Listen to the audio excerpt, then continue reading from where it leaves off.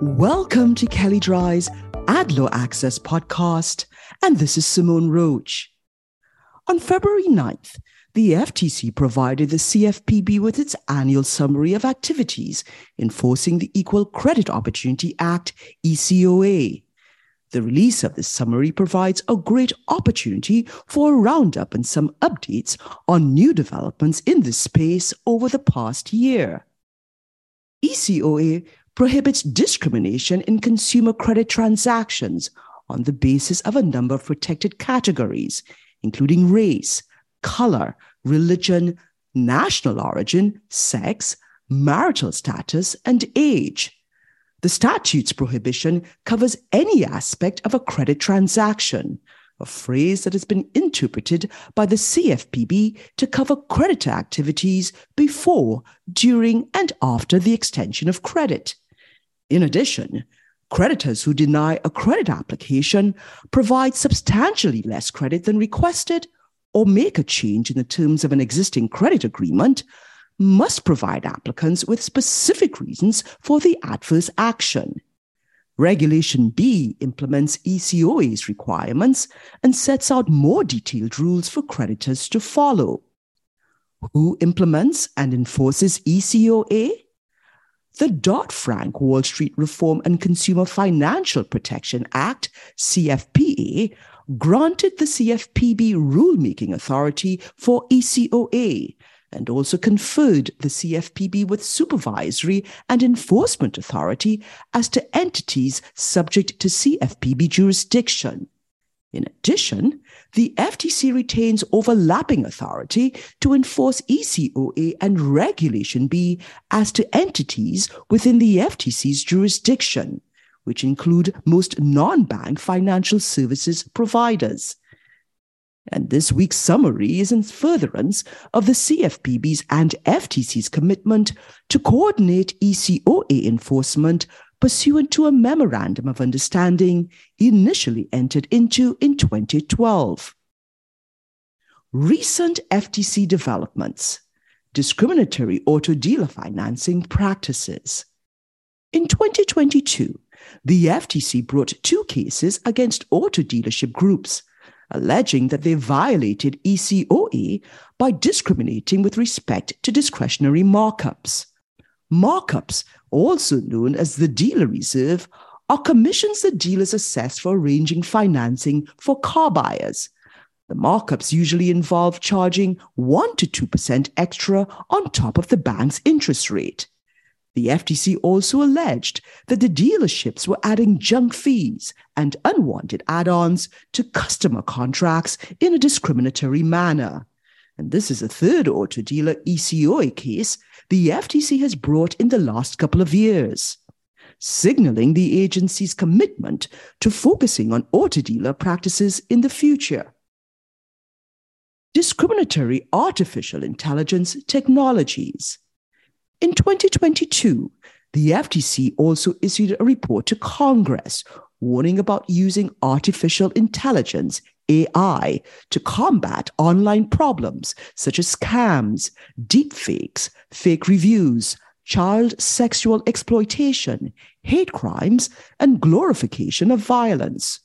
The report cautions that the AI tools themselves can be inaccurate, biased, and discriminatory by design, reflecting the biases of its developers and thus leading to potentially illegal outcomes. Recent CFPB developments. ECOA's applicability to prospective applicants. This month, the CFPB suffered a significant defeat in its first ever redlining case against a non-bank mortgage company based on violations of ECOA and CFPA. In an action against Townstone Financial, the U.S. District Court for the Northern District of Illinois granted a motion to dismiss the CFPB's complaint on the grounds that ECOA does not apply to prospective applicants. And although the language of Regulation B includes prospective applicants, the court determined that the agency's interpretation was not in line with the statute's intent. The CFPB must now decide whether to appeal to the Seventh Circuit Court of Appeals. Discrimination as unfairness under the CFPA. In early 2022, the CFPB updated its Supervision and Examinations Manual to make clear that discrimination is unfair under the CFPA and that the Bureau plans to scrutinize discrimination across the board in consumer finance, including in situations where fair lending laws may not apply. The CFPB further clarified that consumers can be harmed by discrimination regardless of whether it is intentional. The revisions prompted a lawsuit last fall from trade groups to set aside the CFPB's update as violating the Administrative Procedures Act, APA, which we've previously discussed here. And we'll be keeping a close eye on both of these actions. It's worth mentioning that the CFPB isn't the only agency advancing these views.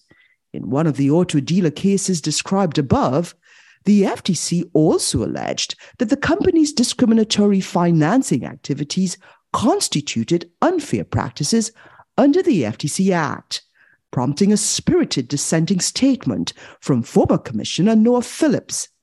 State attorneys general are taking similar positions. For example, California Attorney General Bonta sent letters under its unfair competition law to hospital CEOs requesting information on how healthcare providers are addressing racial and ethnic disparities in commercial decision-making tools. Digital marketing providers can be subject to discrimination allegations under the CFPA. Last fall, the CFPB issued a new interpretive rule announcing its position that digital marketing providers helping financial service companies identify and target consumers with online ads constitute service providers under the CFPA that can be held liable for any unfair, deceptive, or abusive uses of those marketing techniques. The CFPB specifically called out companies that gather and aggregate consumer-level data, engage in sophisticated analytic techniques to predict consumer behavior, and identify the most receptive consumer to receiving targeted ads. The CFPB also referenced its exam manual update that includes discrimination as a CFPA violation, reminding digital marketing providers that they could be subject to an investigation or enforcement for allegedly discriminatory uses of marketing and targeting services. Clearly, there's a lot going on in this space, as both the FTC and CFPB make good on promises to think creatively about enforcement mechanisms to combat potentially discriminatory practices. And we will be paying close attention to this space and will continue to update you on new developments. If you'd like more information on what you've heard on this topic, please contact Ioana Gorecki, and you can find her contact details in the show notes. And also, please see our Advertising and Privacy Law Resource Center available at kellydry.com. And please download the AdLaw Access app for Apple and Android phones available in the Apple app and Google Play stores.